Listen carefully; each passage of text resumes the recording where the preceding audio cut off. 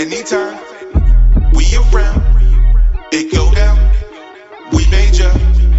Anytime we around, Oh shit. it go down.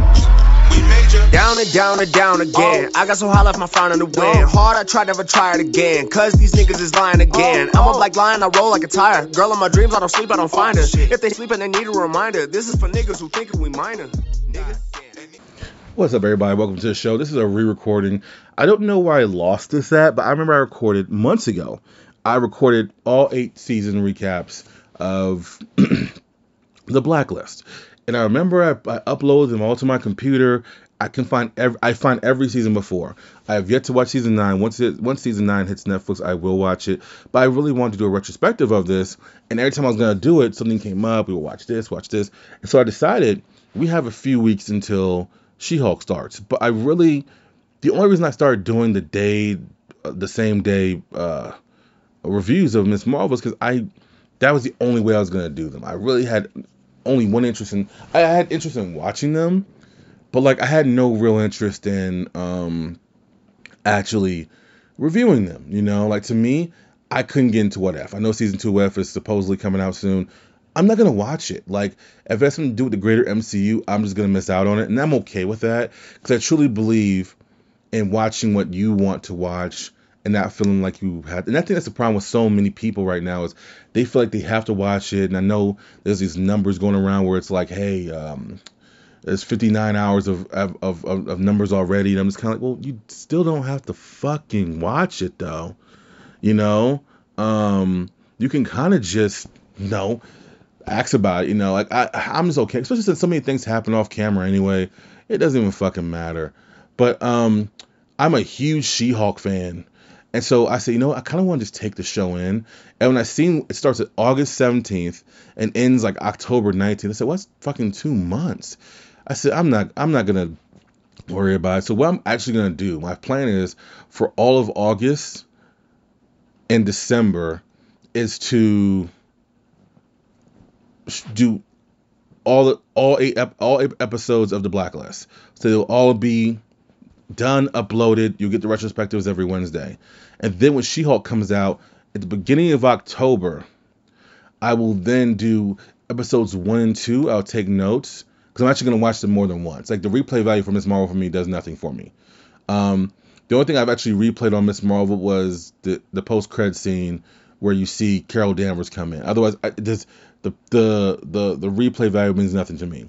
I believe I'm going to enjoy this because I enjoy Abomination. I enjoy, obviously Hulk will be on there, but I really enjoy She-Hulk. So I don't know why I'm telling you guys this now, because by the time you guys hear this, it'll be the end of fucking August. But essentially this is what I'm doing on season 4 of the Blacklist. So, and I will of course tell you guys all this before. But anyways, I went on a rant there.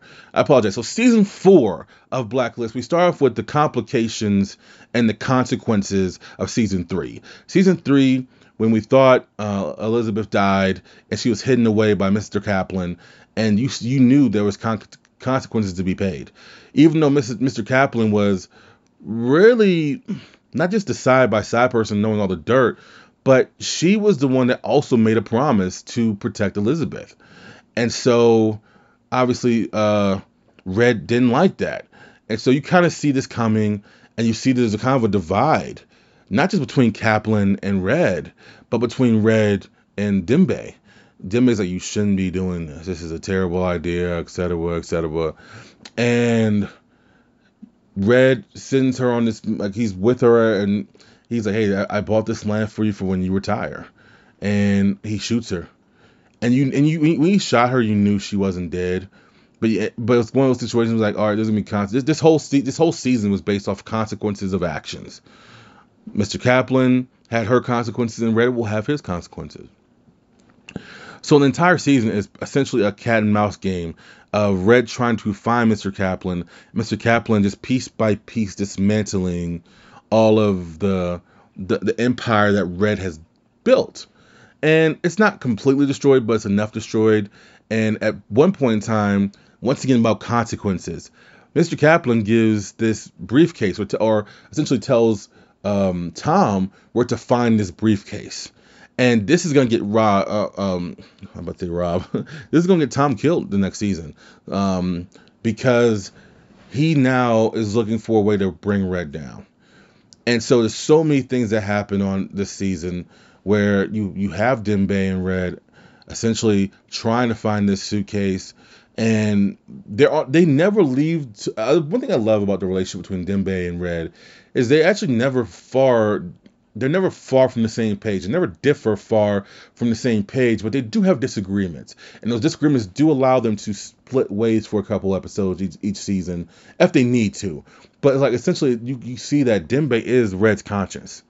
And when Red doesn't listen to his conscience, you see that it does affect Red later down the road because he needs someone to be his conscience, which he definitely wanted what's her name? Elizabeth to be. And so you see all these things where, for as annoying as sometimes it can get when Liz is like, tell me, I deserve answers. It's like, do you really, bitch? Because if you cut him off, he will give you the answers. Because he can't live without. Like, in my opinion, I truly believe Red, and I'm sure, I know it's been, I know season 10 they've been renewed for season 10. I truly believe we're going to get all the answers we deserve. I truly believe we're going to get all the answers we ever wanted whenever this show ends.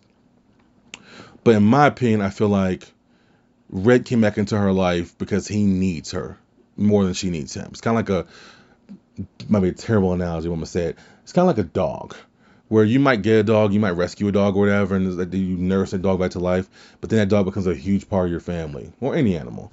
And then next thing you know, it's like, wow, you realize you need him as well, because sometimes when you have a bad day, that dog comes up and just makes you better and makes you want to walk him and stuff like that. I feel like that's how Red is. I think Red came back because he felt like he couldn't protect her from the shadows anymore because of things he was doing.